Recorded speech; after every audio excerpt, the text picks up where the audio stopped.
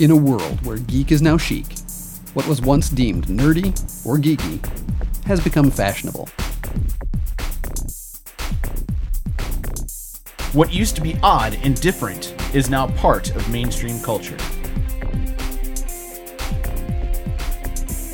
The way we consume our entertainment has changed with the advent of new and meaningful technology.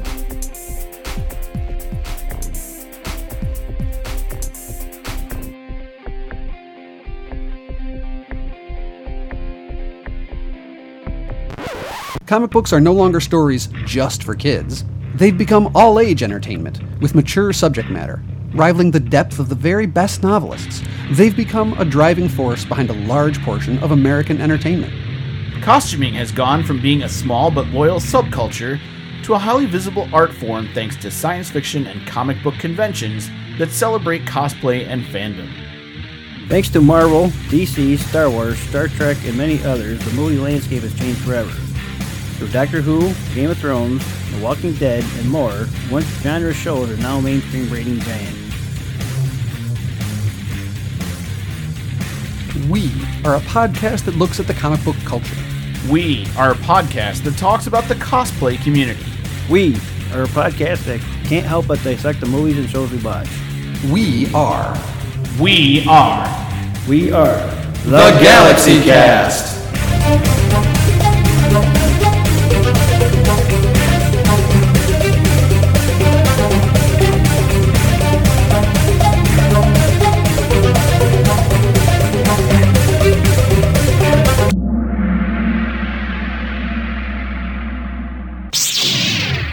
Hey, Galaxy Cast fans, welcome to episode 199. That's right, you heard it correctly. We're on episode 199. The next episode is 200. Woo! I have with me, as always, Eric the Artist. I am not a porg. And I have with me Gary the Stud. And I am one. And I'm your host, Bob Chrisman, who's just Dillian.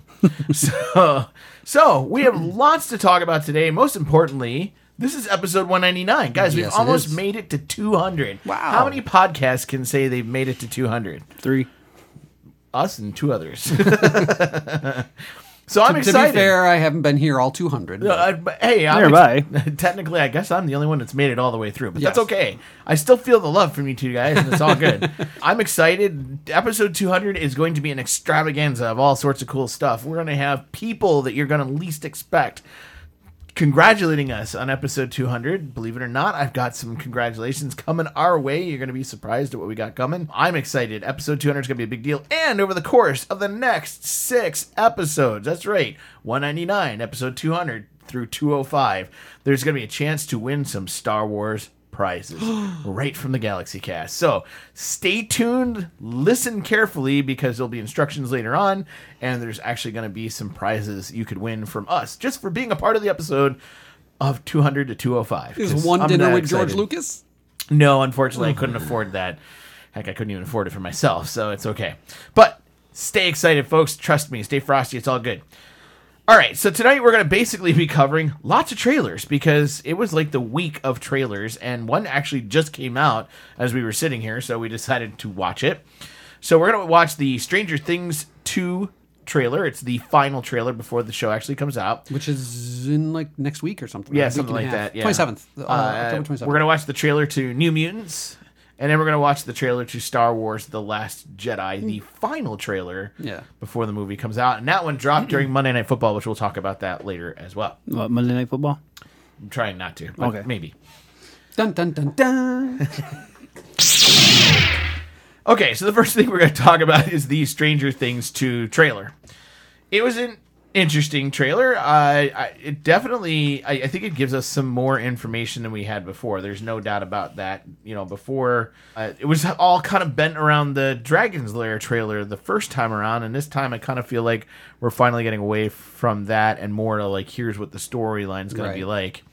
So what do you guys think about this trailer? I mean, is there anything in it that you think is kind of exciting and kind of tells you some things about what we're going to see? It needs more egos. It needs more egos. There's only, 3 in the box when she opens it up? Something like that when she opens it up. I mean, they've pretty much given away the whole 11 is not dead thing from very early on. Well, so it's not really going to be a surprise. Right. I don't think that's going to be a surprise. And I to certainly anybody. hope that's not how they try and set the show up. Because I hate when I remember when Terminator 2 came out and they gave away that Arnold Schwarzenegger was a good guy before the movie was released. Yeah. And the entire first 15 minutes or 20 minutes of the movie is to set you up not knowing that. And it was ruined.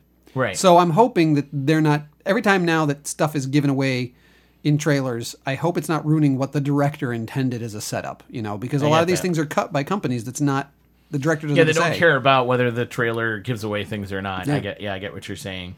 I like the fact that we've got this weird, mysterious creature they keep referencing, this big black spider-looking thing. Cthulhu-like Like monster. a Cthulhu-type monster. And, of course, they keep talking about it's getting bigger, so now it makes you wonder if it is a reference to the creature from The Gorgon. the Gorgon getting bigger now, and maybe this is the new version of the Gorgon, and it's bigger now. So I still wonder if we're going to have that nice Dungeons and Dragons tie-in. That makes me wonder if we're going to see that. It looks like maybe there's a Ghostbusters tie-in in this particular one. Especially with Halloween. I Right. know some of it takes place around Halloween, and the kids are trick-or-treating as the Ghostbusters. They're Right. dressed up as them. But one of the trailers showed them actually using the box they had to catch something, like the ghost trap. Well, that's why I worked. said that. Yeah, like the ghost trap was So- actually working. That always I'm interested in seeing how they tie that in. I just think it'll be probably a cool episode about Halloween, and then the box just happens to work when they use it. Maybe. Which would be kind of a cool little mini MacGuffin. There's definitely a lot more fighting in this one, at least from what we've seen in the trailers, don't you think? Like, the last one was very, mysterious, especially towards the beginning. And then towards the end, we started to see a lot of fighting. And it looks like this one's going to have a lot more, at least the fighting action sequences to it. That's something I could use more of with the series. It was a great first season, but it was a little slow. Yeah, I'll admit. I could use a bit more pickup in pace. It's funny because I watched the first 3 episodes. Tara jumped in, I think, on episode 3, halfway through, into 4. And she got sucked in, and we watched the rest of it, and she knew everything that was going on. And I looked at her and I said, "Do you want to go back and watch the first 3?" She goes, "Nah, I got it figured out." Yeah. And I was kind of like, I kind of wasted my time watching the first 3 then, if she could figure out on episode 4. Whoops. So what do you guys think? Does this make you excited to see Stranger Things Season 2, or is this kind of we knew it was coming, and it's okay, and it's cool? I was already interested. I mean, Yeah. I already wanted to see it. This trailer didn't do a lot for me other than I did like the imagery of the large creature. Yeah. And I like the scale has gotten bigger. Obviously, they probably have a much better budget because it's a success now and it's a phenomenon. So it's something that they can grow more into. I just hope it's not more of the same. I hope it's not more of, there's the Upside Down and there's Right. something terrorizing. I hope there's an expansion to the mythos and an extension of the plot. That's my number one thing going in. What about the idea that we're going to go back to the company again, whatever that company is? We don't know. Well, I'm assuming it's an extension of the government that's experimenting with whatever these creatures are. Do you guys like the idea that they're going to continue to explore that idea? Well, they almost have to because they're the bad guys of the. I would think, they're kind of painted into that corner. It's reminiscent to me of The Mist with Yeah. the top secret government dimensional The facility. division. Yeah, that's what I think. That's what that whole thing is. Yeah, that's what they're leading up to ultimately. Right. But at the end of the first season, almost everyone in that company got slaughtered by the Demogorgon. I was about to say, wasn't most of the guys gone by the end They of were the killed, first and, season? and then I thought there was something. I'd have to watch the last episode, but I thought they somehow wrapped up that company a bit, like it was being investigated, and most of the I thought so too. killed. And Yeah. So it could still be running. In fact, it almost looks like the sheriff guy might be working with them. Is kind of the impression I get. Well, you might be investigating it with the group that's going in to investigate it. Okay. And then the group that's investigating is actually running it again. I could see that would be nice. That would work. Part of me says, what if they're a private entity now? Not run by the government, but are a completely private corporation. Someone funds them. They're Umbrella Corps. Basically. Some really rich backer. Right, some has- really rich backer has continued on with their experiments and everything else, which actually I think would be kind of a nice MacGuffin to it to change it up, and how corporate politics would play differently than, say, federal politics. Yeah. Now, I just hope they don't get away from the Dungeons and Dragons, though. I want That's that. my big thing, too. Yeah. Like, if they don't somehow wrap that into the Dungeons and Dragons thing, then to me it loses a huge part of the show. Because I think that's the buy-in on the show. The fact that the Dungeons and Dragons stories what ran the entire first season, if they don't do that this time around, I'm going to kind of be a little bit disappointed because I liked that part of it. Yeah, and the fact that they could figure out what was going to happen because of the Dungeons and Dragons story. That's what sucked me into the series. Yeah. It was like somebody finally got kids from the 1980s. I'm serious about that. Like, somebody finally understood what it was like to grow up in the 1980s. And it's funny because that 70s show, all people who grew up in the 70s said that, it totally nailed the 70s. I wouldn't know. I didn't grow up in the 70s enough to know. I was, 6 at my oldest point at any given point in the 70s. So I have no idea. But, they tried a That's 80s show. I don't know if you guys ever watched it. I remember seeing the commercials for it. It was awful. It lasted like an episode. Nobody got it, and it's like everybody's missed the point with the 80s generation. Like, they never really have made that connection.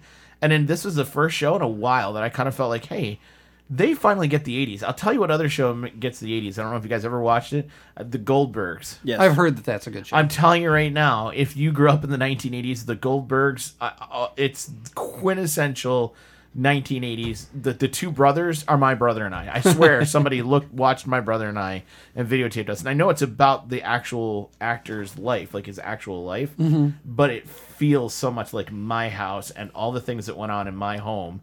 The mother is so much like my mother. I mean, just it's scary. It's eerie. But it's it's the 1980s and it has that feel to it. I always felt that Stranger Things really captured the 1980s look. Yes. The visuals of it were great. Well, yeah. But I like the fact that the clothes are the 1980s retro clothes, the Dungeons and Dragons being thrown in, all the references to the 80s. I mean, even in this one, I thought it was funny that they had that.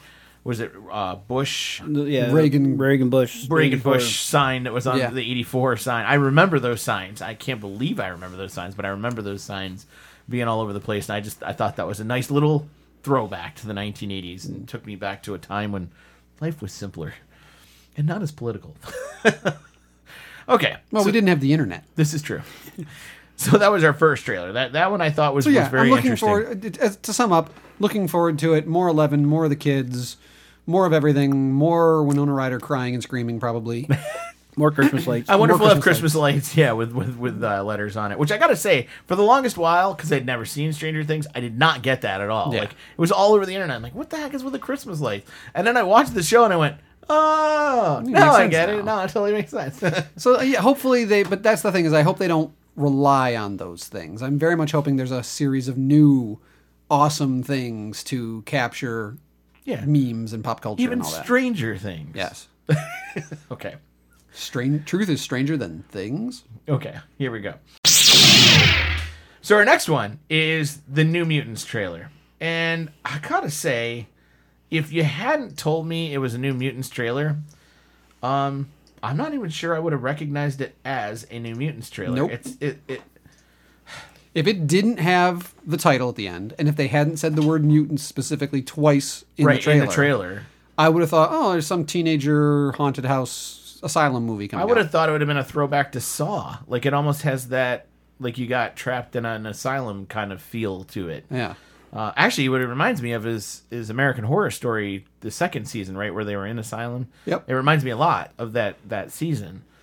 But this is weird because it's a Marvel movie. It's a New Mutants movie, but it doesn't feel like any sort of mutant movie ever. Right. So did you ever, like, we're watching it now, and obviously it really does focus on this asylum, and there's people in the asylum, and they're being watched on cameras, and there's, all sorts of stuff going on there that looks like the place is haunted, and there's things popping through walls and all that. If you've ever read the early issues of the New Mutants, it was a creepy book. The first bunch were drawn by Bill Sienkiewicz.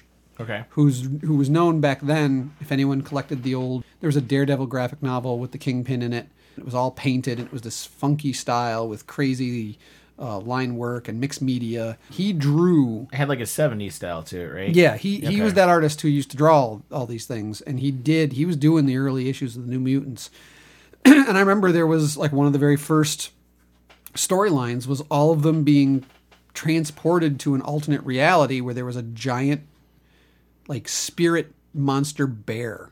There was a giant shadow, and it was just making the world darker and darker as it moved around. Its shadow would cover an area and not go away, and so they were fighting it. It was this very kind of creepy, weird story.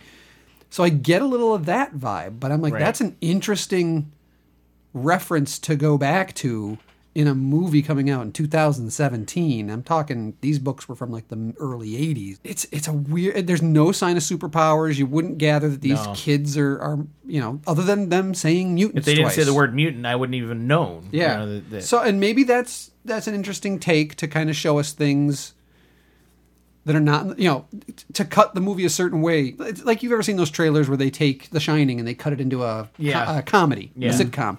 It's how much you can alter something with a little music and with a trailer. Well, what if the whole movie is not this feel? But they've done that with the first trailer to kind of catch everybody's attention. That there's elements of it that are scary and dark, but it's not the overall focus of the movie. And I'm wondering if there'll be a little more superhero-y, a little more Marvel-y coming out when the next trailer is released. Here's my fear, though, that they're going to make this so horror-esque like that they're actually going to turn people off to the New Mutants, which could potentially happen. And then all of a sudden, what could have been a launch or relaunch of some of the mutants might be a complete bust. Right. And maybe that was going to cross over into Deadpool, because my understanding was they planned on it at some point, and then that's a bust. I mean, like, where do you go with all that? Yeah. The part, I guess, that throws me off is none of these characters are characters I recognize. Right? There's no mutants in there, new mutants in there that I was like, yeah, that's I'm just trying to think Cannonball. That's, you know... Unless that was Pyro in the washing machine with the hand and the flames. Oh, I guess I didn't get that reference, but... Well, I'm trying to remember who the initial New Mutants were. Well, there's Wolfsbane, Cannonball. Well, one of them was Magic. Yep. And she was all about demons and Right. And I'm wondering if she's in. Who was the one with the dragon? That was Kitty Pryde. There was Kitty Pryde. No, Kitty Pryde, that's not it. She had the dragon. There was Cannonball. Yep. There was Sunspot, Yep. who I'd love to see in a movie. He's such Which a cool visual. it could have You been the think- guy in you the think tub. might be him? That could also be the one in the washing It could machine. be, except he never flamed. He was always dark. But Right. maybe that's just the way they'll visually approach him. Then there was Warlock, which was the I was about to say, some of some of them were actually that group of warlocks that were underground. that's the Morlocks. Or the Morlocks, sorry, Yes. that were underground. Warlock was there. Now, what was the name of the robot alien? That was Oh, wasn't that yeah. Warlock? With Yeah, the crazy it was, Yeah, it that was was Warlock, Warlock. and Yeah. then became Douglock later. Douglock Yeah. later when he met up with Cypher. Yeah. Yep. Cypher was one of them. Yeah, so Cypher. So it's I think that's Magic right there. you think The blonde, you she think could that- be the one. Back up. Just that one Okay, hold on. We're backing up here, folks. right there. Who do you think that is? Wolfsbane. Oh, it could be. She And has the look. Isn't that the chick from It's Arya Stark, too. Arya Stark Yeah, from she Game has of the short Thrones? haircut and everything, so that could very much be. Oh, I Wolfsbane. guess I didn't think about her being Wolfsbane. Now, who would that be? Danny Moonstar. Oh, yeah. Yeah. Who? Danny Moonstar. Oh, Moonstar. Okay. Him. And- That's the guy from Stranger Things, isn't it? Yes. Yes. Now, Moonstar's got a necklace on. Let's look at that. Well, Yeah, I don't know she's Native American. Yeah. I know, but she's got the bear. bear necklace. So that Which is that storyline. is that storyline. I love that book, but I'll have to show it to you. It's a freaky Yeah. looking book. But I have no idea who he could be. He could be Cannonball. He Who could knows? Could be Cannonball. It could be Richter. He was Oh, yeah, another Richter. member of it. Yep. So, Now, wouldn't Richter cause problems for Agents of S.H.I.E.L.D. because wasn't Richter and... Sky, but Yeah, she's Skye, but she became Yeah. what was a mutant. She's supposed to be related to Richter, which causes a problem, I think. What about the character coming through the walls? That's the part that's driving see, me I'm crazy. wondering if all that, because that's magic right there. I'm wondering if she's doing that, pulling right? in without realizing she's pulling in Oh, I the get the hellfire and all the demons. But and this is stuff. weird. I don't know. That doesn't... I don't know. That's not the way they portrayed it in the comic books. And Well- I get you're trying to get somebody to Right. Now, here's the other question. What timeline is it? yeah, that's true. Could it be early Logan stuff? It could be after Logan. Yeah. Well, I'm assuming it's post-Logan, and I'll tell you why I'm assuming it's post-Logan. Look at all the gravestones. Well, the They've gravestones got numbers on them. Yeah, but that is something that happens at asylums. A lot of times, patients are buried only in a number system and not identified by name. And the Easter egg is 1138. Oh, yeah, look at that. There it is. 1138. Yeah. I was assuming, like, that's subject number 126, subject number 133. Which it could be, Kind of like they did but with Weapon X. But you it know? also ties into how grave I didn't know about markers are that done asylum. at Right, asylums. Well, which leads me to believe it's after Logan because they're experimenting on humans to make them into mutants. Well, that's what I mean. That's what I was saying. But that would be yeah. if it's after Logan. How's it going to tie into Deadpool? Well, Cable, time travel. Yeah. Right, yeah. Like, And Cable was the main guy with them, too. right. He was with the New Mutants for a while. He came later. But Yeah. he joined Didn't he up with lead yeah. them for a while? Yeah, Like, I he mean, did. he was like a big part of leading them. He was. Which could be a huge tie-in into Deadpool 2. having be. Cable leave Well, there- Deadpool 2 and then come into the New Mutants and lead them for a little bit. So there's all that. I mean, it's interesting, but part of me says, Yeah. after watching this trailer. Like, I would have been into the New Mutants if they'd have done a regular New Mutants, the way we know them, the way we grew up with them. Right. This way, I'm kind of like, now I'm concerned about New Mutants and what they're going to do with it. I mean, It is interesting that the song during the entire trailer is Pink Floyd. yeah. And at the end, the lettering of the New Mutants looks Right, is that, just like the Pink Floyd font from the wall. From the wall, yeah. Yeah, and then it's We Don't Need No Education, which, the wall. okay, so that, all right, you know, like, but again, I don't know. It just doesn't feel No, not at all. New Mutant-esque, and I don't know. Does that motivate you guys to go see it? It's got me intrigued. It's got me motivated to see a second trailer. Okay. And see if they continue with this line. It's actually a turnoff for me. Right. It actually motivate me not to want to see the movie unless the next trailer makes a sudden shift, which I'm okay. Like as Eric said, if they use that just to grab your attention and then the movie shifts a little bit, but I'm not getting the impression. I'm getting the impression we're looking at some of the scenes. And But if we are. I mean, we're looking at scenes, but again, how you edit scenes and how you present them. But still, at the same time, that I don't know. I go back to like we always talk about. Do you feel like you're in that universe? And this does not feel like it's in the Marvel mutant universe. It just doesn't have that feel to it. I think the next trailer is going to come out. It's just going to say New Mutants. At least it's not Inhumans, and that's going to be the whole. That's going to be the whole trailer. All right, now I got to tell you something about Inhumans, and I'm going to say this because I've watched now the first 3 episodes. It's not as bad as everybody is making it out to be, and I'm serious about that. Are the sets simple? Yes, they are. I'm not going to lie. The sets are simple. Costumes are simple. The storyline's not half bad. So what all these people are kind of griping and complaining about, I don't agree with them. It's not as bad as everybody's making it out to be. I will tell you the problem with the New Mutants. Or the Inhumans? Yes. They took the 2 episodes and made it into a movie and released it as a movie. They shouldn't have done that. And everybody is hyped, so there's a movie coming. Right. They don't pay attention that it's going to be a TV show. Right. And they see the movie and it sucks. Yeah. I mean, if you were to look at that as a movie, yeah, it's a subpar movie. But if you look at it as the first 2 episodes of a TV series, it's not half bad. And in all honesty, some of the storyline's kind of interesting, and it's got me intrigued, like, where are they going to go with this? Where are they going to go with that? And even knowing what I know about Inhumans makes me want to know, like, how are they going to wrap that up? And it's a shame, because I don't think it's been given enough onus, I guess, or credit to give it a shot. Okay. And it's a shame because I personally, again, I've watched the first 3. I don't know where they're going to go with it. But so far, it's not bad. And I sit here and I look, the first 3 of Agents of S.H.I.E.L.D. and first 3 of Inhumans, there's not much difference there. Right. And so if they could let Agents of S.H.I.E.L.D. go and not get dinged on that. Here's the thing. Agents of S.H.I.E.L.D. was their first foray into TV from the Marvel Universe. Yeah. By now, you shouldn't be reduplicating that issue again. You should be able to do it better. And that's and with how much stuff we've talked about it offline, how much stuff there is to watch and follow, most people don't have time to go, I'll give it 5 or 6 episodes. To me, the big thing is, they ripped on the special effects. I don't think the special effects, actually, that's the one thing I think it's got going for it. The special effects are good. Medusa's hair was right on par. Okay. When Black Bolt screams, I'm telling you, it's devastating when he screams. So to me, they got that part absolutely right. Did the planet crack? No. Then they didn't. You're right. But I mean, he did some serious devastation, and he barely, like. Well, you say he screamed, so the planet should have crashed. Well, he didn't scream. Like he said one thing, and it was he blew up a whole block in a city and barely said anything. You know what I mean? So that's more Black Bolt. That's Black Bolt. Yeah. I mean, they did a pretty good job of portraying that. So it'll be interesting to see how Inhumans plays out. But again, they released it as a movie, and you're right, and that's what killed. And that's what killed it. So back to the New Mutants. I don't know. We'll have to see how this all plays out for the New Mutants. I'm not sure if this is going to help them. When is it coming out? Next April 14th. April of next year. Okay. So that'll be interesting to see how that plays out. Yeah. When does Deadpool 2 come out? Does that come out in next February? summer? I think it's next summer. I think it got moved to being a summer film. So New Mutants is coming out before Deadpool 2? I think. I might be wrong about Deadpool. I'm not sure. Huh. We have to look it up. We'll have to look that up later. Okay. So here's our last one. And this is kind of a doozy. Everybody went crazy, first off, and I want to talk about this because they put the Last Jedi trailer for Star Wars on Monday Night Football. Right, which they've done before.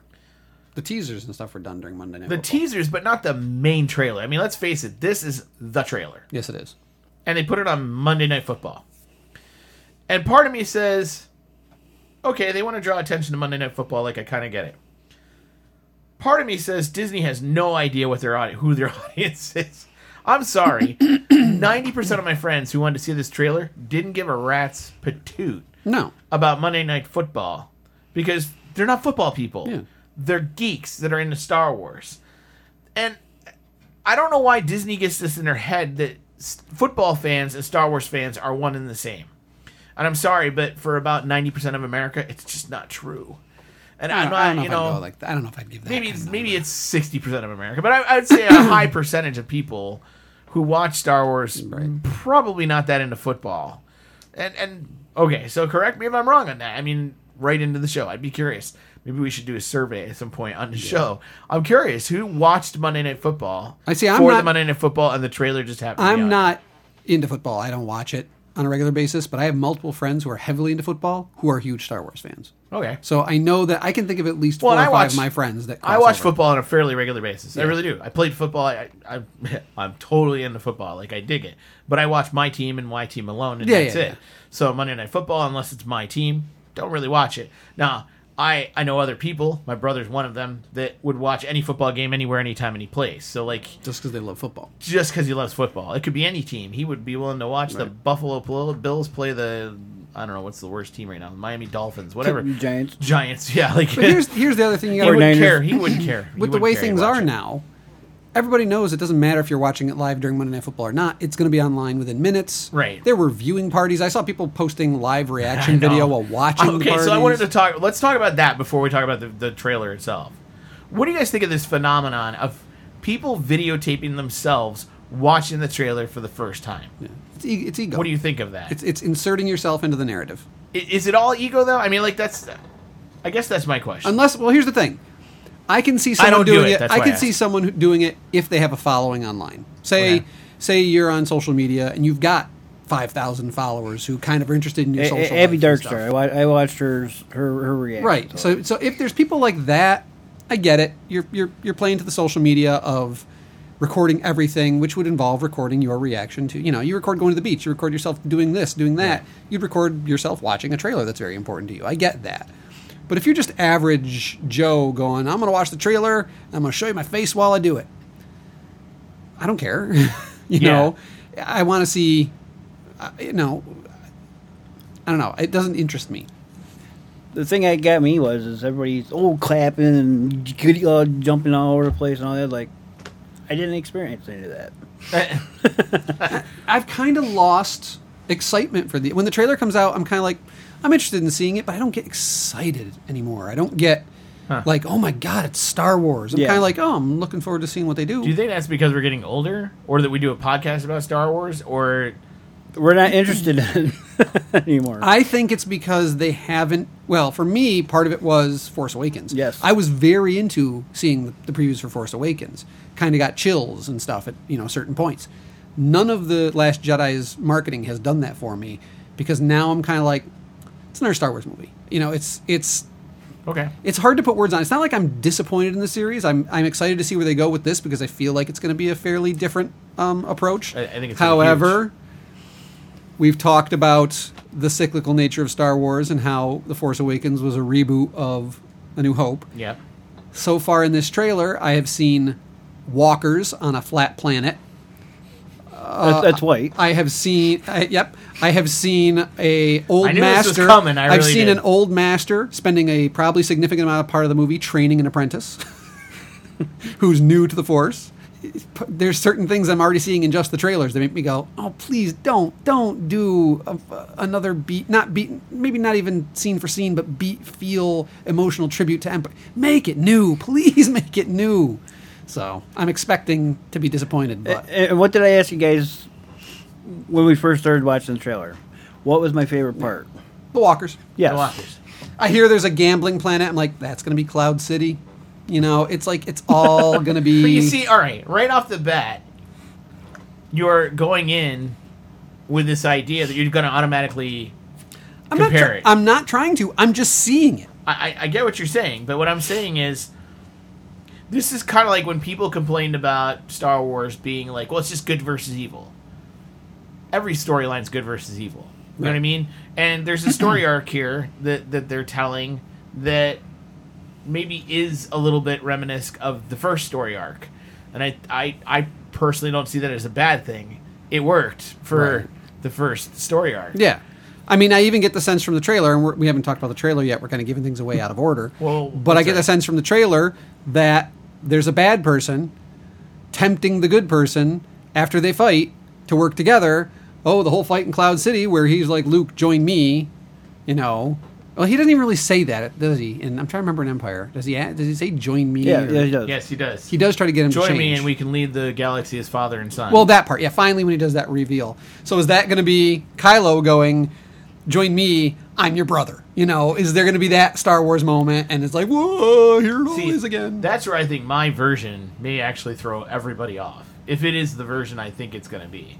Which we'll talk about after the trailer. I'll get into that. All right. I don't want to know too much. Because let's if you're talk about right, the I don't want to trailer. know it.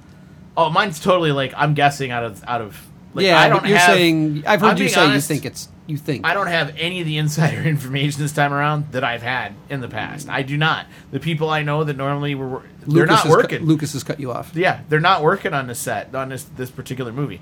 I really do not have any insider information. So sorry, folks who've been telling me, like, you know somebody on the inside. I know nobody on the inside for this one. I will admit. Oh, come on, Bob. You know about 15 porgs. And they I ain't telling you nothing but... I know. I know in the last I've movie seen the I had phone people on calls. the inside. Yeah. So let's talk about the trailer itself. I mean, right off the bat at the beginning of the trailer, I think it's interesting that he's kind of overseeing what looks like production of A TIE new Death fighters. Star. Well, no, I think it's TIE fighters. You guys are killing me. Sorry. You're killing me. Walkers. Now, the walkers are They're neat. interesting. They're kind of neat. They look like... Somebody No. said they look like gorillas They because do. the front Yeah. feet look like they're They do. tucked And underneath. if you look like in the... So there's got to be a point to them. Now, if you look Yeah. towards the third one in line here, Yeah. there's a AT-AT. Oh, yeah, right there. Yeah. Oh, I didn't see that before. Oh, so they're bigger than the AT-ATs. Yes. Ooh. Wow, that's pretty cool. Yeah, those things are massive. They're significantly bigger than an AT-AT. Because if you look in the There's far a couple distance, of there's a them- small yeah, one. there's another one there. And as they look walking like they're gorillas because the knuckles and all that. And this is the thing. I'm now convinced that Leia is on this planet because we see that shot of the door closing, and it's another Walker invasion of a planet where the rebels are hiding. Yeah, see, I knew we were going to go there. Telling you. And I'm hoping that these big gorilla walkers stand up and look like Miguel Gorilla? Mecha Kong. Oh, They start going like this. Yeah. Come on, Making put punching, up yeah. your dukes. I thought you were going to do Miguel Gorilla. So then we got Kylo entering an area with some snowtroopers. There's a lot of red. I like this scene though, with Kylo's kneeling and the very plain red background. I think it's really cool. And in the back are obviously some of those red guards we've those seen. red guards, yeah, the Praetorian guards, what they're called. Which I wonder if he fights them here or something. I kind of wonder that too. Like it's a training. Well, everybody's commented. People who costume as Kylo Ren have said that lightsaber hilt is new. Yes, it That is. is not the old lightsaber hilt. So I don't know anything about Kylo's lightsaber, but apparently that is new. So that's kind of an interesting little aside at that moment. Then we have Rey who's playing around with her lightsaber, and that happens. That's not a euphemism. Yeah. That happens a lot at this beginning section here. And I don't know. There's Luke accepting the lightsaber. And Overhead shots of Octu Gesundheit. The Wills. the wills, which I'm convinced now that is what it is, that, as you said, Eric. And I thought it's interesting that Rey's lightsaber has a tip to it. Yeah. You know, that pointed tip. So then And Rey- comes the key point Right. in the trailer. Where Luke talks about the sheer power, Raw power. raw power, that he's only ever felt once before. It didn't scare him then. It scares It him scares now. him now.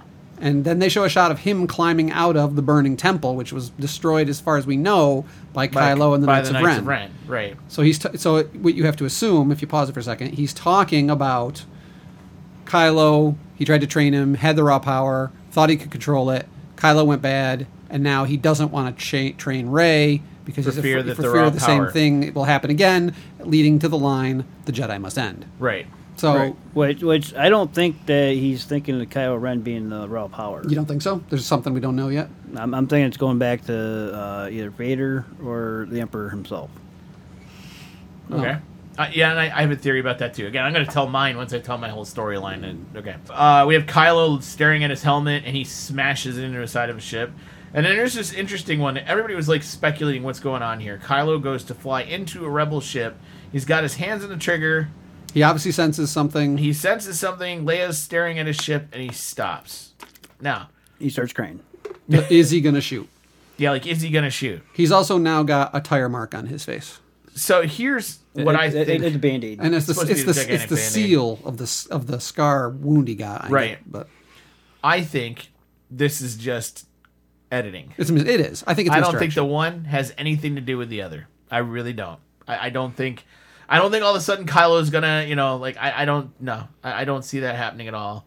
And I think that was all just a great, misdirection, as it were.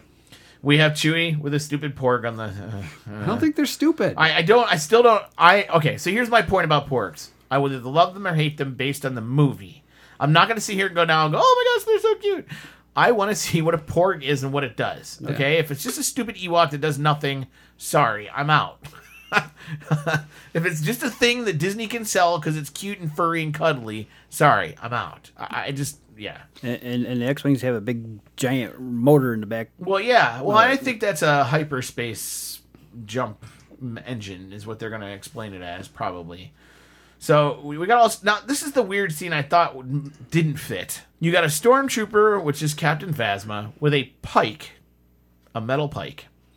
And then you have Finn with like an electronic... I don't know what you'd call that. Vibroblade. Like a vibroblade. If he put that vibroblade on that pike, I'm sorry, it would go right through the pike. Not if it's my Beskar game. Oh, whatever. You get what I'm saying, right? Like, this doesn't feel Star Wars-esque. Out of everything else we've watched, I was like, yeah, that's cool. This was the one scene where I was kind of like, if that is going on in the movie, why? Who cares? I'm interested. I'm actually interested in it. Are you actually interested in this? Yeah. Seriously? Why? Because I want to hear Phasma call him traitor. Because I'm thinking that, all this ties in, obviously, to whatever Kylo Ren's building, and that these guys snuck in because Finn's dressed in a First Order uniform. Imperial, yeah. So it's part of the whole sneak in, gets caught, trying to destroy the base. Obviously, there's this subplot going on of whatever's being built. And I think this is going to be, from what I hear, Phasma has more of a through-line story in this one, rather than just being a joke like she was in the last one. She was kind of a joke in the last one. And then Luke keeps talking about, what's he saying here? And I always it's not going to end the way you think. The way you think it's going to end, right. And, of course, we got Leia on the planet again. Of course, we got those weird, crystal wolves. Yeah, crystal wolves type creatures. I think they've been calling them Kyber wolves. Is that what they're calling them, Kyber wolves? Because of the Kyber crystals. Yeah, so that makes it interesting. I thought this scene was kind of cool, too. Almost reminiscent of the Death Star. The Death... Well, not... of the Return of the Jedi scene when they land. Yeah, the Death Star. So maybe that's Snoke landing. Yeah. Who knows? And of course, we have the fight on the planet. Now, one thing everybody noticed about Snoke himself, a lot of people have noticed that's Andy Serkin. In makeup? Makeup. It's not, you don't think it's a digital? No. And they were able to show, and I'll have to pull up the picture for you guys later. Maybe I'll put it on side by side. They were able to show like the dimensions of the head and all that kind of. And it's Andy Serkin with just a lot of makeup I'd be interested on. in seeing that. And so that's, I think, interesting because at least they're not trying to cop out in Snoke and make him all digital. So it's not a Jar Jar moment. It's actually some prosthetics and stuff put in, which again, kind of cool. Could be interesting. And of course, Rey's getting her body ripped apart, supposedly. Force squished, whatever you want to call it. And the big ending where she says, I need someone to show me my place in all this, and Kylo offers his hand. Again, is that editing? Yes. It is, and I'll show you why. Because there's no fire behind her. Look at her costume.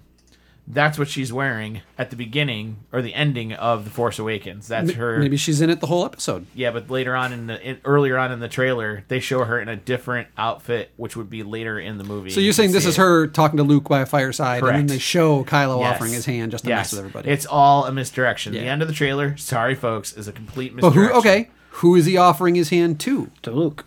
After you think it's Luke? Oh, that's during the whole the destroying of the Jedi Temple. The Jedi Temple, yeah. See, I got a different thought on that, but I'll get into mine. All right, so I'll tell you my story since we're at the end. Do I want to know this though? I'm worried. I feel like I should leave the room. Why? Because I don't want. If you're right, I don't want it to be ruined for me. I really don't think I'm right. I'm serious. I think I'm far off. I've been trying to avoid all spoilers. I don't think I'm right. I'm literally like throwing a dart in the dark here. If there's any bit of a doubt on Eric's part, just have him walk out of the room and we can talk about it and then come back. Well, like I said, I know nothing. I actually know nothing. But here's the about- thing. I don't even want ideas to be put in my head. We're this close. I kind of want to go in as cold. I mean, I've watched these trailers. I've figured out too much already. So I'll you step don't out. wanna- I'll step out. You'll step out? Yeah, I'm honestly going to step out for this. Okay. So. Okay, so we're going to give Eric a minute, folks. Yep. This is a first. Galaxy Cast is taking a break. So. I'll be back. So here's my theory. Gary already knows my theory, so this is kind of awkward because I was hoping to tell Eric. So my theory is this. Luke Skywalker is not going to end the episode as a Jedi Knight. He's going to end as a Sith.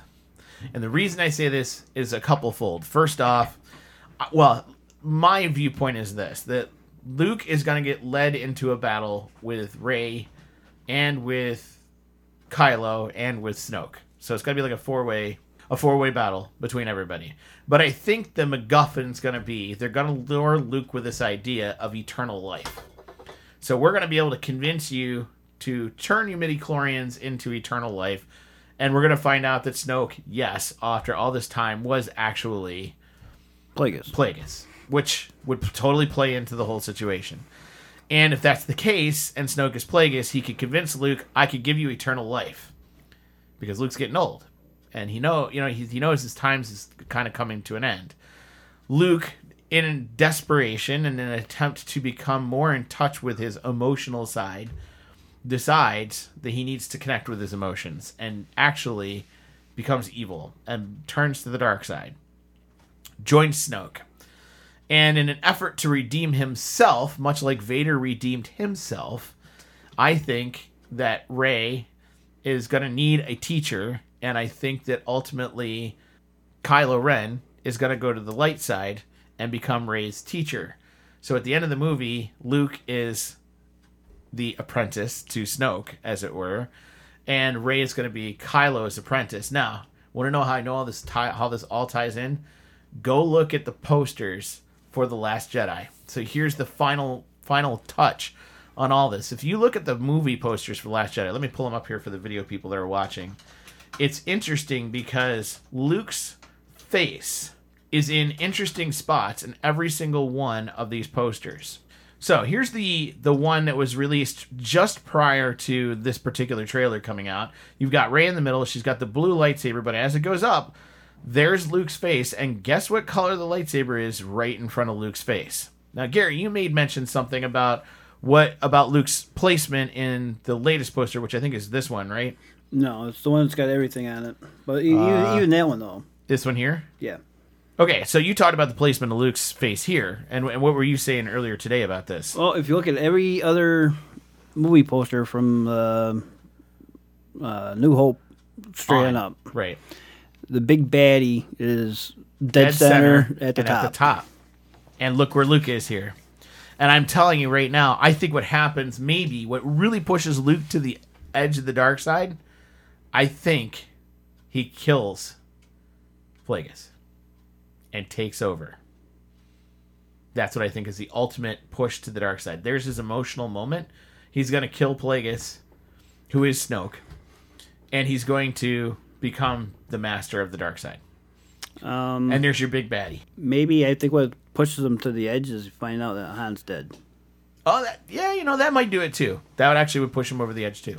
So it'd be interesting to see if I'm right about this theory, and I'm absolutely right about what I think is going to happen here in the movie. And again, there's been hints all along. There's been hints in the posters. There's now hints within the trailers themselves. So if you go back to the trailer with that in mind, it starts to look like, wow, maybe that is the direction they're going with this movie. And it is kind of, I mean, there's your example here where we've got Darth Vader in the background in every single shot, and here's Luke Skywalker in the background in the middle. It is foreboding. I'm telling you, I still think Luke is going to turn to the dark side. Remember, Mark Hamill had that interview where he said, what you once knew is no longer going to be. And so, sorry guys, just to brace you for reality and for the truth, I think Luke's going to turn to the dark side in this movie. I think it'll be an amazing moment. I think it'll be an awesome moment. I think it'll be an unexpected moment.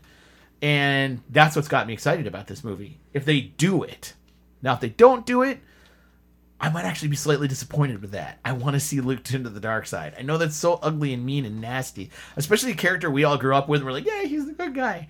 But like, I like the idea of somebody good turning bad. You know, I don't know how you feel about that, Gary. Would you think that's like a really awesome move for Disney to make Luke Skywalker the bad guy? I think it's an awesome thing for Lucasfilm to do, not Disney.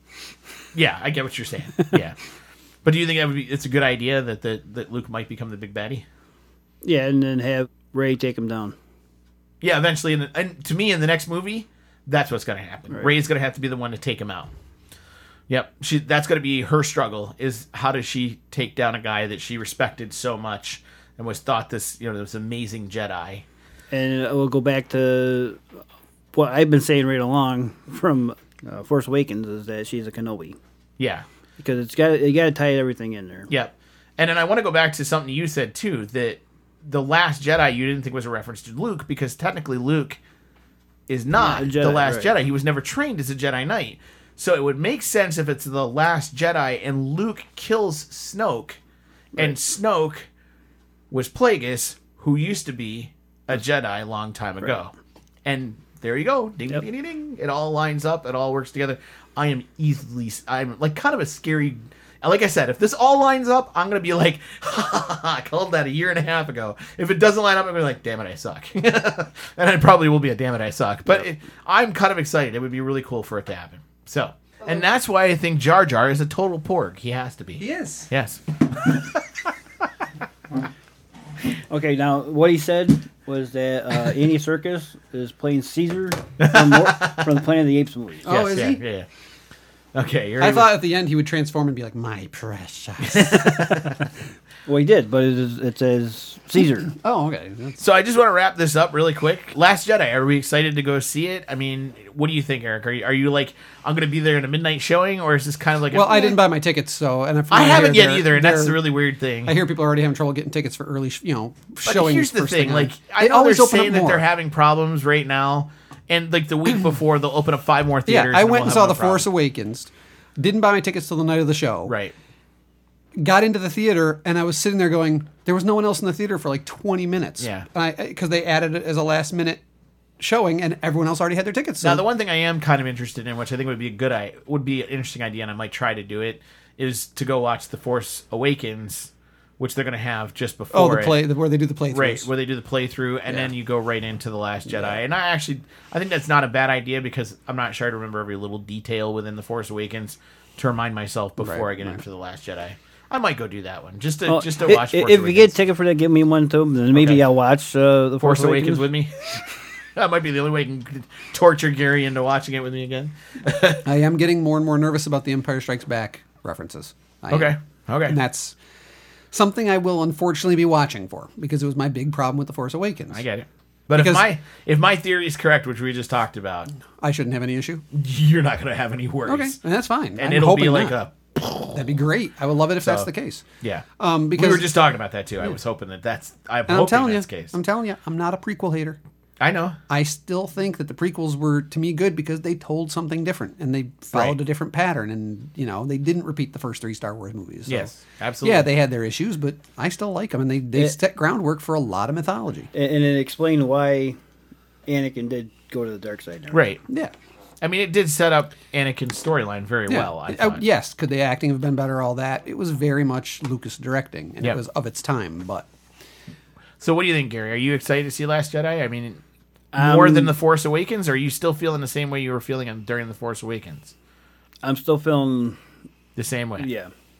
Okay. So, what's it going to take for the two of you to feel excited about this, or feel like you walking I will away? I will admit, in The Empire Strikes Back, the walkers were mostly filmed walking from right to left. In this, they're clearly walking from left to right, and that's very different. So they are going differently. If they show one of them just get up and go, Puma. Like, seriously, what would it take for you guys to be like, I love this one? What would it take? Oh, coming out of it? An Yeah. original, just be original. Okay. That's what I'm looking for in my new Star Wars movie. We have now moved 30 years beyond Star Wars. I want to see a true extension of the story that adds to it. Okay. And did Force Awakens do that to some extent? There are new characters, there's new things, but it was too much a retelling. too much a redoing of A New Hope for me. Okay. Just expand now. Just let it be something new. That was one of the exciting things about the original trilogy was every time a new movie came out, it's like, what worlds are we going to see? And what aliens are we going to meet? And what new, what are we going to explore? And I understand the whole idea of cyclical nature of storytelling and the repeating themes and the motifs that come back over time and, people trapped in their own destinies, blah, blah, all that. Still, you can tell a new, make the story new enough. And that's what I'm looking for, is if I get that, I'll probably come out having enjoyed the movie. And I think that was the trap of the prequels. We all knew the ending. Yes. We knew Anakin would turn into Darth Vader. That we all knew that was going to be... And to me, that was the trap of the prequels. We already knew the outcome. Yes. So it didn't matter how you told it. We knew what was going to happen at the end. And I think that was a danger with the prequels. And yet I still think the prequels did it well. Yeah. Even though you knew that was going to be the end point and how that was going to happen, I thought they did it well. The prequels gave us epic lightsaber battles. Absolutely. Truly. Some of the best. Totally changed how we look at a lightsaber. Force Awakens didn't give me it. No, I will give you that. Yeah, I will give you that. All right. Okay, and everybody's complained that, well, you see Yoda hopping around after he sets down his walker and he's spinning around and everything else, and then you see the lightsaber battle of New Hope and the Empire in Return. It's really stiff and everything else, which back in the day, that's what it was. Right, it was more like sword fighting than it was a mixture of MMA and lightsaber fighting, yeah. Okay, then you come back to, 30, 40 years later, and you got a stiff lightsaber fight again. Yeah. So let me ask you, Gary, what would it take for this movie to make you go, wow, and at the end? I mean, like, realistically, what would you need to be able to see or know or feel coming out of this movie for there to be a wow factor for you?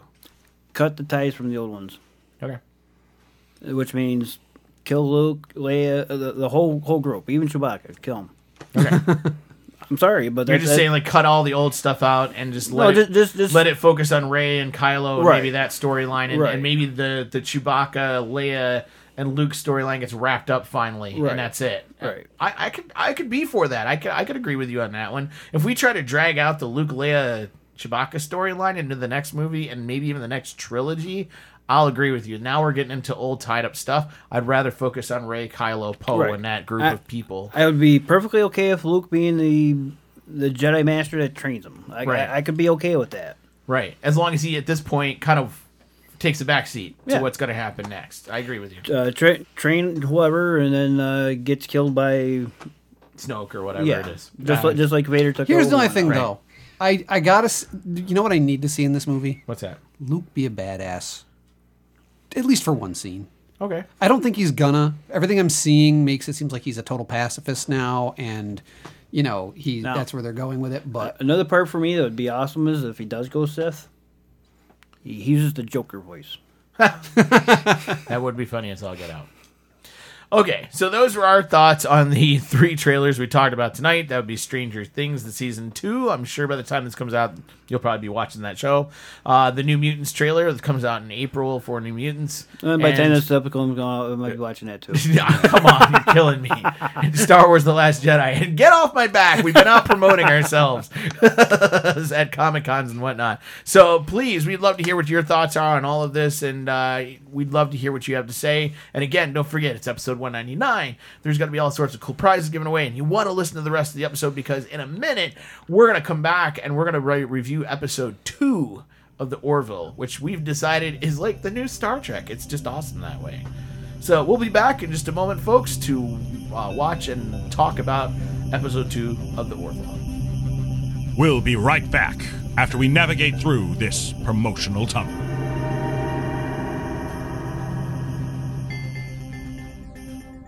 Hey GalaxyCast fans, it's that moment you've all been waiting for. Your opportunity to win a gift from the GalaxyCast team. So here's how it works. In a minute, I'm going to read a question to you out of the Obsessed with Star Wars Test Your Knowledge of a Galaxy Far, Far Away question booklet. If you know the answer, you're going to text your answer to galaxycast@gmail.com with the correct answer. This time around, if you get your answer correct, you're going to win a trade paperback edition of the comic book for The Empire Strikes Back, and you're also going to win a poster and a set of 3D glasses from the original release of Star Wars Episode 1 in 3D. That's right, the 3D release, which came out, about 6 years ago now at this point. So here's your question. Dun, dun, dun, dun. The question is, which form of lightsaber combat training did Anakin Skywalker study? Is it Form 1? Is it Form 4? Is it Form 3? Or Form 2? You're going to email your answer to galaxycast@gmail.com along with your name and your answer. And again, your potential prize is a trade paperback of the Empire Strikes Back comic book from Dark Horse Comics and the poster from the 3D release of Star Wars Episode 1, along with the special edition 3D glasses that you got when you entered that movie. So email those answers to galaxycast@gmail.com and listen for more potential prizes in the next 5 episodes. We look forward to hearing from you. Have you ever needed to cry, but just couldn't produce the tears? Maybe you're a kid looking to get more attention and free stuff. Or maybe you need to go to a funeral for someone you really don't like. Introducing Onion Eye Drops. Because we believe the world could use just a little more tears. Disguised as a regular, boring, run-of-the-mill eye drops, Onion Eye Drops is the premium moisturizer for the eyes of the absolute coldest of hearts. They're so effective that even Jason Statham swears by them a lot. Just squirt in a couple drops, and you'll be crying more than a grown man does while watching Terminator 2. Not made with real onions. Users who experience waterworks for more than 4 hours should consult a doctor. Eye drops may cause a stinging sensation, which may result in tears. Tears are not guaranteed. May result in the Zika virus. Find Onion Eye Drops next to the salty bandages at a store near you. And remember, if you'd like to learn one of life's most valuable secrets, just send $20 to The Announcer in care of this station. And by return mail, you'll receive your very own copy of the exciting 1.5-page book entitled Why You Should Never Send Some Guy $20 Just Because He Asks You to over the radio. I thought I was marrying an Italian. Then through Ancestry.com, we discovered I'm actually only about 8% Italian and mostly English. Not just English, freaking royalty. Trace my roots back to King Charles II. That's when I started researching my own ancestry and found out that I'm a distant relative of, get this, his sister Mary. What a coincidence. We were family before we were family. It's kind of romantic. Kind of. Boop. Just 2 generations later, our family... Families. ...was well removed from the throne. Those ancestors came to America. But all but 2 of them died in a common cold epidemic. Really bad immune systems on account of... The surviving duo was an aunt and her nephew, Mildred and Gentry Malloy. At least they thought it was just the 2 of them. But just before they arrived, Aunt Mildred realized she was pregnant. A love story. Family making family. Be still, my heart. Mm-hmm. Now, when we say aunt and nephew, realize this was another time. I mean, she was actually younger than him. So really more like uncle, Look, niece. the kid was Mildred and Gentry's only child. He grew up, moved west, had 17 kids with 4 wives, and that's when the family tree really starts to branch out. And I uncovered another surprise just before we came here. You know how we figured out that your dad's brother was put up for adoption? I found him. Turns out he's my mom's second cousin. Oh my god. Right? And we were always like, isn't it so crazy we have the same last name? Technically, it's legal for cousins to marry in dozens of states. We're long lost cousins. Oh my god, I love our story. Let's have a kid.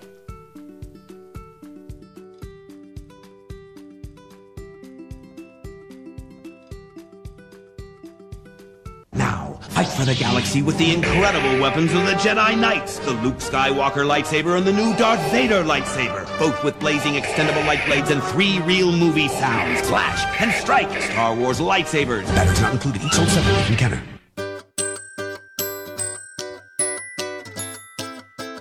Do you own a business or a podcast? Are you looking for ways to expand the audience you reach? Then Star Productions could help you. Southern Tier Audio Recording Productions started off as a homegrown audio recording company, offering professional recordings for aspiring musicians. It is now a multifunctional business, offering DJ services, recording, and advertising services to those who own businesses and podcasts. Email us at galaxycast@gmail.com with the subject advertising if you are interested. We look forward to creating a professional commercial for you that can be used in this podcast or even at your local radio station. Many have exclaimed that our services are out of this world.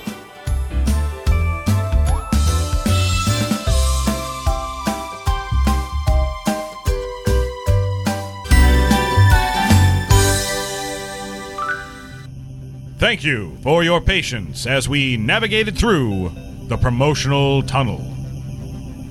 And now we return to the Galaxy Cast.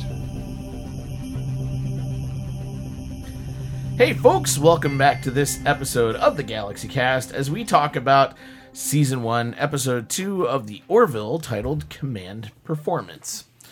So this was an interesting episode. I think this is the first time we finally get the Orville to take off on its own little mini mission, and it gets to do its own little thing. Now, I thought this was interesting because it explored characters, it explored a storyline, it explored fears, it explored a culture, and how that culture functions. So there's a lot going on here. First off, I think the one thing we can kind of get out of the way, which is a setup, and I know Eric doesn't know this, but for Episode 3, which is the whole situation. Oh, I assumed. Yeah, and the fact that they have an egg that they are brooding, sitting on, basically. All I could think of was Green Eggs and Ham. What's the... Dr. Seuss? Yeah, Dr. Seuss. There's the one Sam character, I Am. Thank you, that sits on the egg. What's the character that sits on the egg all the time? No, you're thinking Horton from Horton Hears a Who. That's what I was thinking of, yes. Horton sat on an egg. Correct. It wasn't Horton Hears a Who. It was another episode, another Horton story. It was another character, but within the Horton story that sat on an egg. And I don't know why, but the Moglins reminded me of that character, and it kind of brought up that memory a little bit as a kid. So, that was kind of an interesting side note. But it was kind of one of those weird things that kind of took a character out of the episode. And at first I was kind of, but then I kind of was okay with it at the end. It kind of wrapped it in, and it worked itself back around, and I was okay with it. So, Eric, I have a question for you, because the first time around, the first episode, you were like, the humor was just too much. Like, you couldn't handle the humor. It was just too, in your face. Was it better this time around? Absolutely. This episode had a lot better of a balance. Yeah. There was only one or two moments where it came out a little bit, and I was just like, still pulls me out a tiny bit, but nowhere near the first episode. For the most part, I like the balance. That's why I kind of held back when you said that about the first episode, because I'd seen this one just before we had recorded, and I was kind of like, because I was like, yeah, it gets better. I mean, it still comes back, and I'll warn you as we keep watching at some point the Orville. We're probably going to go into Rebels next week, but as we keep watching the Orville, which we'll catch up to later, it kind of goes in and out. Like, where there's episodes that are really serious like this one, and then there's episodes that have quite a bit of humor thrown into it too. So it's just kind of like it's a mixture of like episode 1 and 2, almost like every other episode as the series goes on. There's definitely some humor thrown in, but then there's a lot of and like I said, I don't mind stuff. the humor when it balances right. Right. And when it's not overly crude for crude's sake. As long as there was a lot of humor in this episode that I felt worked. So it was good. Like, I thought the humor about the mom and dad, and all the references Oh, there, yeah, that whole conversation totally was good, yeah. The humor about the brownie, I thought that was, it all fit in, and it was kind of good, and it all worked within the episode well. There was great character development, too. I feel it's like we're only in the second episode, and everyone really stands out as their own person to me, whereas a lot of shows, I could be several episodes in, Rebels, and be like, boy, I don't feel like I know these people, but in this I'm already feeling that to some extent with a number of the characters. So yeah, that's the weird thing. Like, you're into the second episode, and I already feel like I know, several of the characters. I kind of feel like we know Clyden well right now at this point. Yep. I kind of feel like we're starting to get to know Bortus a little bit and his species, and the fact that they have eggs and all that kind of stuff. I even felt like Dr.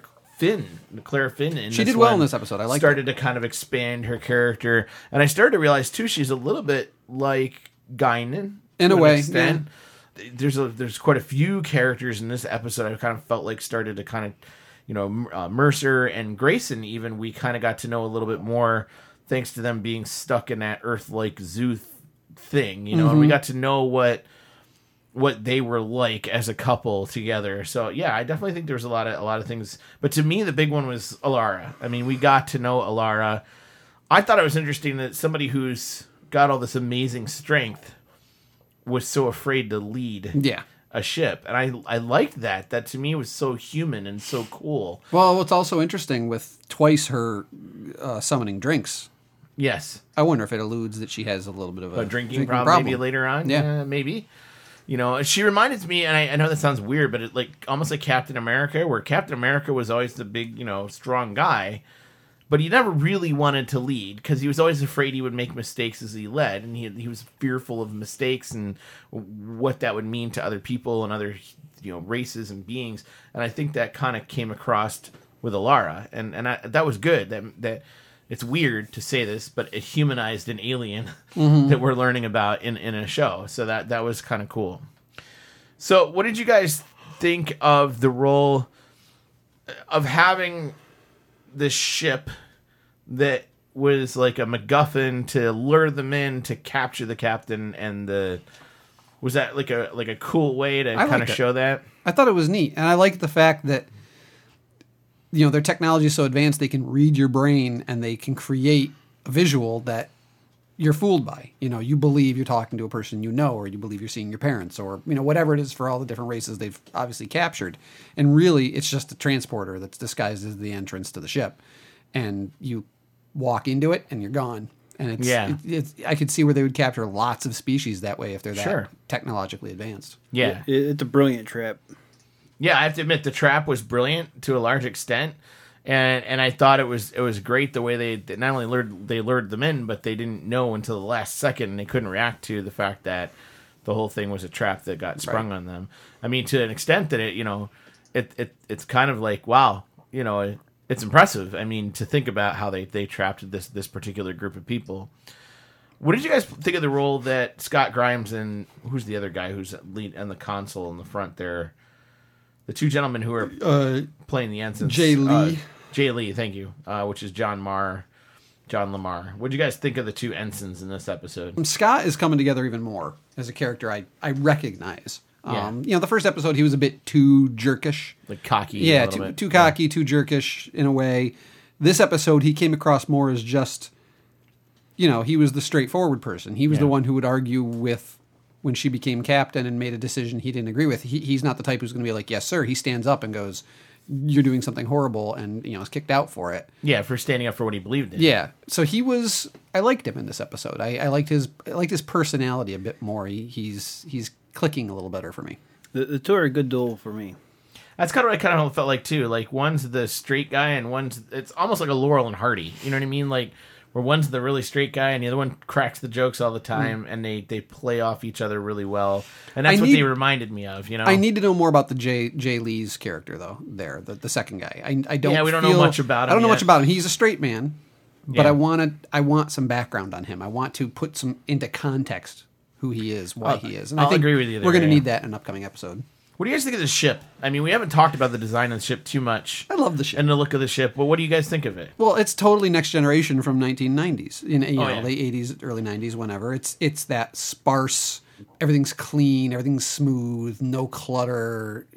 Even the inside of the design of the ship is that way, which reminds me of Next Generation, too. Very much so. And it's like, all their rooms and stuff are... It's so much an homage to Next Generation. It completely is an homage to the look of that show. It does feel at times it could use a little more in terms of personality, personalization. Mm-hmm. Maybe it's a little too sterile at times, but we're just getting into it too. Yep. So I liked their little 10 Forward restaurant, whatever they call it. I thought that was nice. And I don't know, I like the ship. I love it from the outside. I think it's a cool design. It's got the TARDIS inside though. Yeah, it's bigger on the inside than it is on the outside. I get that. Yeah, it looks like that for sure. And I love the scoop design. I don't know why I like the wings and the back, but there's something about that scooped wing design that I find appealing. I like that actual design. I think it's almost better than the Enterprise in that regard, at least as the aerodynamics of look of it and the feel of like there's 3 engines pushing this ship forward and really moving it through space. I like the design of the ship, and that helps to kind of move me through like this is a really cool show in the idea that I want to see that ship and what its capabilities are and the things it can do, But the inside, I agree with you. It's so sterile, and the only thing that kind of sticks out when you have a situation like that, like when they had the Kermit the Frog, it was just so there. Yeah. Because it's the only thing in the room that doesn't have that sterile feel and look to it. And so it became a little too obvious that was going to be a thing that they were going to talk about because it just stuck out from everything else that was in the room. What did you guys think of the solution at the end? It was interesting. I have a little trouble with it. Little spoiler alert, by the way. Yeah. The problem I have with it is that she doesn't get references other people are making. Like when he says, you know, a white guy can go to Compton when he's got a black friend with him or something. Right. And she's like, I don't get what that is, but yes. You know, and she keeps going. But she knows about reality television. She had enough of that kind of memory of human culture that she could... And maybe that's, you know, like I said, maybe that's part of her. Maybe she sits at home watching it, and we don't know, and that's a bit of her character. So I'm willing to bypass it. But it was an interesting solution that let's get this super intelligent race hooked on trash TV, and I love the shot at the end where everyone's watching it wide-eyed, you know, and they're just staring at it, and they're scrolling, going, "It's the greatest thing we've ever had in our zoo." Keep up with the Kardashians. So, Dynasty. What is this reality TV? So I thought it was interesting. You know, it was a nice little joke. Maybe the two pilots suggested that to her too. Well, yeah, that's true. She did say I got it from, Right. and she mentioned the one guy. the two pilots. Yeah. And I'm thinking that's where she might have gotten it from. And the thing I like about it is they're going to be watching all these reality shows, and they're going to go dumb. Yeah, which is, I think, the commentary they were trying to make, which was a nice touch. Yeah, I think that was the implications of the whole thing. What did you guys think of the role that Clyden played? I mean, he played a pretty major role in this episode. I mean, not only is the guy who came up with, you know, using the hologram projector to make the ship look a particular way, but he was the guy out in front towards the end because they needed a species that was more advanced than these guys technologically. I mean, he definitely played a major role in this episode. Do you like the way he kind of fit into the whole ship and the crew? And, like, did you feel like you got to know Clyden a little bit more, even though he's supposedly this robotic creature? Did it fit in? They did some nice touch. They did a little nice flourish there where he still condescended to them while giving them while totally going along with the plan. It was this nice balance of he's condescending while that's just his nature. It's not meant to be insulting. It's just how he feels. So I like that. I still feel like his visual, just something about him is still too generic, or, you know, just the two glowing eyes and the simplified suit and the walking with the hands held forward, the kind of old school robot. For an advanced species, he sure is basic. Yeah. Yeah, you know, the one thing that's been striking me as I've been watching the show further is he reminds me of the robot of, what's the British TV show that mocked out all the science fiction shows? Red Dwarf? Red Dwarf. The robot on Red Dwarf who used to walk like this, right? Like, and walked around with his hands in front of him. Like, if you watch Clyden, that's what he's doing. He's got his hands out here in front of him like that. And so, like, he's got this Data-esque feel to him, but then he looks... Old school. Yeah. Which is kind of weird and really kind of different. It's almost like a throwback C-3PO. In a way, like, way back. You know, like, I don't know. So at times he kind of throws me off a little bit with the way Clyden is standing and the way he's reacting to things. Now, what if we find out that he's just a little bitty guy about 4 inches? Oh, on the inside operating the thing? Actually, that'd be kind of funny if that is, you know, like almost like Men in Black you're talking about. Yeah. Actually, that would be cool. If they actually show that later, and then I actually would be okay with it. Because then it would kind of explain his mannerisms. Right. It would explain how the robot body is weird and all that kind of stuff. But it is kind of cool, the idea that we still haven't explored this creature yet. Yeah, I mean, technically, we haven't explored very many of the cultures at all. No, you know? We're second episode, which is what's funny is that 2 episodes in and we're talking about how much we already do know, which means they're really doing a good job of dropping information. Alluding to things without telling you straight out what you need to know. And, like, again, so here... Disney and Rebels and other TV shows need to look at shows like this and say, see, this is smart TV. This is stuff that assumes that people will get implications. So if you imply things within your episode, we'll get it. We're smart enough. But I just wonder what it is they're doing. You know, like specifically, they're doing something that's giving you enough that it's working. They assume that you know certain things about species because they're referencing it. So, like, talking about having an egg. They assume we all know that means he's going to sit on an egg and the kid's going to hatch out of the egg. They didn't have to explain that. Right. They just mentioned it. And they just kind of assumed we would pick up on the rest as we went along. And we did. I think the same thing's true when they talk about... Alara, thank you. I'm still trying to remember names. Yeah. They assumed once they explained to us that Alara's planet has different gravity that we all got, oh, so she's stronger. Right. So there's those little things that they don't have to come out right and say, but could kind of imply that we go, oh, okay, I get it. And I think, too, one thing that helps is some of the things they do is memorable. There's just something about the way they act that makes them a little bit memorable. Yeah, it's working for me. I still can't quite put my finger on why, but maybe it's a nostalgia button. I was about to say, I think it hits on, for us, it hits on that feel-good Star Trek Next Generation. Yeah, and I do. I feel like I'm watching Next Generation with only a slight, pull out from seeing Seth MacFarlane and from some of the humor. It's like he's Seth MacFarlane. He's Right. he's not Captain Jean-Luc Picard. He's not Captain Kirk. He's not Benjamin Sisko. He is. And I think you go into the show almost accepting that. You know what I mean? Like you're okay with that, knowing it's Seth MacFarlane running the show. I am, but it still pulls me out of the reality a tiny bit until he really gets into he needs an episode where he's really in the captain role and isn't like so my colon's okay and snarky. I don't mind the snark, but he needs to pull off some amazing captain like feats. He needs to be smart and he needs to solve something without it being either an accident or people help him or whatever. So he needs one of those episodes where he's really a captain for me to kind of see him less as Seth MacFarlane and more as the captain of the ship. But again, I think that's something they can very much do. Now, Gary, you pointed out when we first started watching tonight who's one of the producers of this show, which I didn't catch before. Yeah, Braden Braga. Which, wow.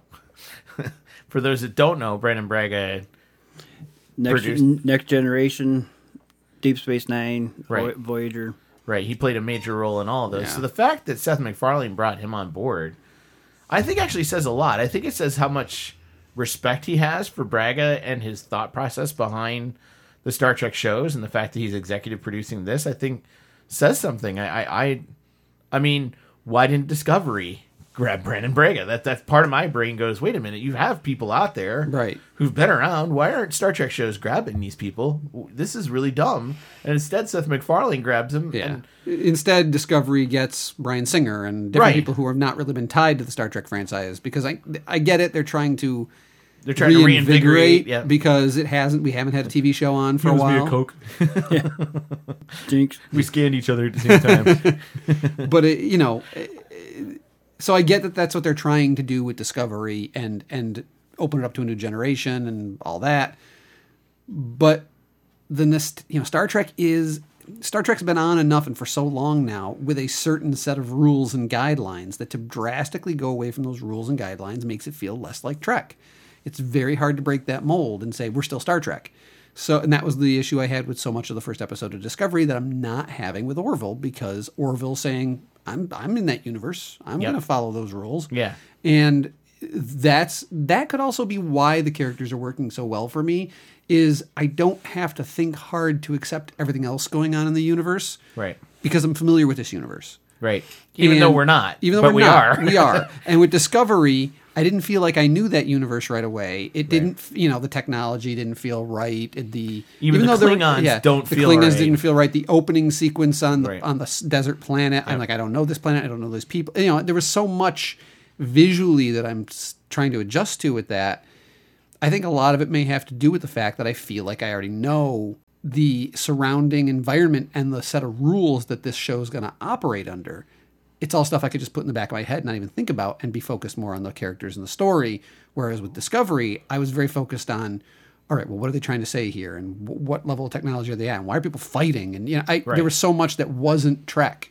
Right. That I didn't feel, I wasn't pulled in. So, do you think that's the reason why a lot of Star Trek fans, because I've been watching the internet, are upset with Discovery? Is all those reasons right there? Is it just doesn't feel like their Star Trek that they're used to, and they don't want that? At least in the Trek early episodes. I can't speak for the later ones. I've heard We that haven't watched any apparently others yet, episode 3 or episode 4 they said were really good. Yeah. So maybe it does find it's niche. What I see is a split camp on the actual Star Trek fans. Yeah. Either they love it or they hate it. Right. A Discovery, you mean? Right. Yeah. And the ones that love it hate the Orville. Right. Yeah, I have noticed that. There's this weird balance. Like, if they love Discovery, they hate Orville.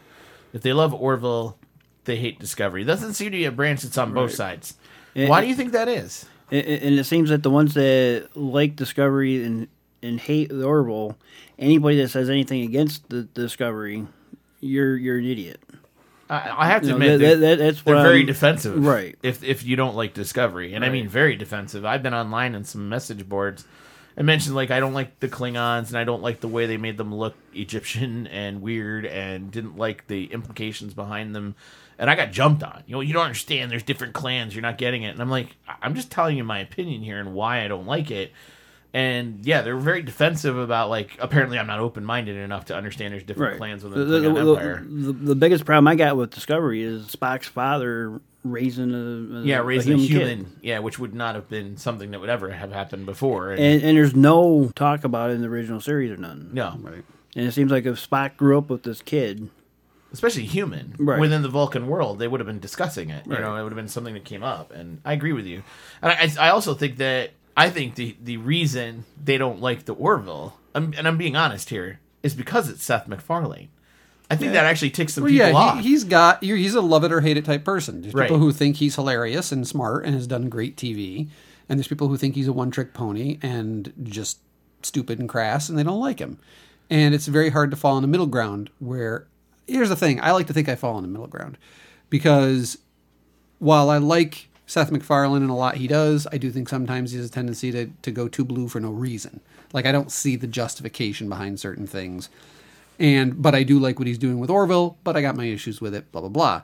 I also liked certain things about Discovery, thought I could grow into it, like the tech, even though the technology didn't quite line up, I thought there were neat details about the universe. I do want to see more. And the fact that we hadn't even seen the Discovery yet. Right, like the actual ship. So there's a lot we don't know about that show. So even though I didn't enjoy the first episode at all because it betrayed so many things that to me were Trek, I also go, well, we haven't even seen the ship yet, so maybe that was intentional. Maybe, we're introduced to these characters a certain way to kind of build up the storyline. So I just don't get the whole, well, if you don't agree with me, you're wrong mentality that has grown up in fandom. The whole, it's one or the other. It's extremism.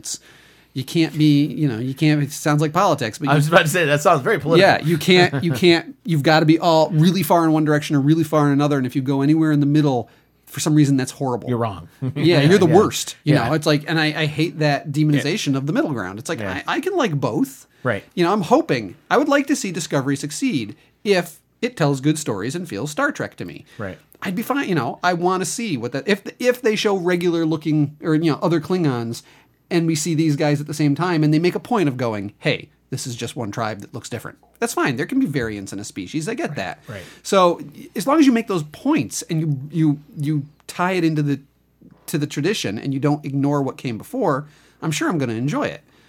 At some point. Like I said, there's things I didn't like about it, but I got to see more. Yep. Orville, I love the retro feel, but I have certain issues with some of the humor that I just feel is too out of place, or sometimes a plot point that's too convenient, or just whatever. Yeah. So I definitely lean more on the Orville side right now. I'm enjoying that more than I enjoyed the one episode of Discovery, but I got to give both series more episodes to see what I think. But I don't think there's anything wrong with liking both if you can. If they both end up being successful, if you find more power value, to it. if you find value in both, why not let people like both? I guess that's my thing. It's I think they should have had a 2-hour premiere of Discovery so everybody could watch it and get it. They needed to get farther into the story, especially if they're starting a series not on the Discovery. At least get on the ship. Yeah, get to the ship. That it just was an odd choice to start. Again, maybe there's reason, but it just felt like it was an odd choice. Well, I think their hope was that people would get so intrigued they'd want to go see the show to find out what the ship looks like or whatever. But to me, the draw wasn't enough of a draw. And you know what? This is the really weird thing I think that's kind of throwing some people off about this show. It's not really typical Seth MacFarlane. No, it's not. This is not the Seth MacFarlane we're used to. We're used to Family Guy. We're used to American Dad. And this is not the Seth MacFarlane that's being presented right now. And I think for some people, it really is throwing them off going, wait a minute. This is not the Seth MacFarlane I know. But people who know him personally, this is the intellectual Seth MacFarlane coming out in this show in spades. He loved Star Trek. A lot of people don't know that about him. And I think he's trying to pay a really good homage to the Star Trek that he grew up with and loved. Yes. And really is trying to give a good homage to that. And it's kind of ironic because here we are sitting talking about the Orville and we can't do anything but also talk about Star Trek. Well, it's funny because it's just the two things are so connected, and I think that's exactly what Seth MacFarlane wants. He wants us talking about both, because even though he's not in the Star Trek universe, he is in the Star Trek universe, and that's what's kind of cool about this show. Yeah. So let's rate this one. So 10's being a must-see and 0's a don't bother. I rated first last time, so who wants to go first this time? I'm trying to remember what we gave the last episode. We were pretty high. We were 7s and 8s. I think we were 7s and 8s in the last one. So who wants to go first this time around? I'll go. Go ahead, Gary. I'm giving it a 6. Okay. I don't really care about the zoo part, but I know it was the plot point for this episode. I liked how they got trapped, and basically they had to come together as a young crew to go get the captain and first officer. Okay. All right, I'll go next. I actually gave this one a 9. I liked it for a couple reasons. First off, I liked the fact that this young crewman ignored an admiral and broke orders and did what she thought was right over versus what she was ordered to do. Star Trek used to do that all the time. I actually kind of loved that about Captain Picard, because a lot of times he'd do what he knew was right as opposed to what he was being told to do. I liked the trap. I thought it was brilliant. I actually liked the zoo idea itself. I thought it was kind of a funny way to introduce the idea that species could be capturing other species, not for slavery, but for viewing pleasure. I thought the resolution at the end of the reality TV was a great resolution. I liked the way all the characters worked together as a team. Even when it came to dealing with the egg, they were still working as a team to help him out. And I also like the fact that you leave it on a cliffhanger. The fact that you find out it's a girl, and they're like, it's not supposed to be that way, and they just leave it that way. That felt so Star Trek-y to me, because how many times in Star Trek The Next Generation do we leave it on a cliffhanger and they just go, that's it, end of the episode, we'll check that out next time. And that was just so cool. And it just so reminded me, and it's retro, it so reminded me of Next Generation, and that's why I loved it. I thought it was a great 9. Yeah. Eric, what do you think? I'm going to give it a 7.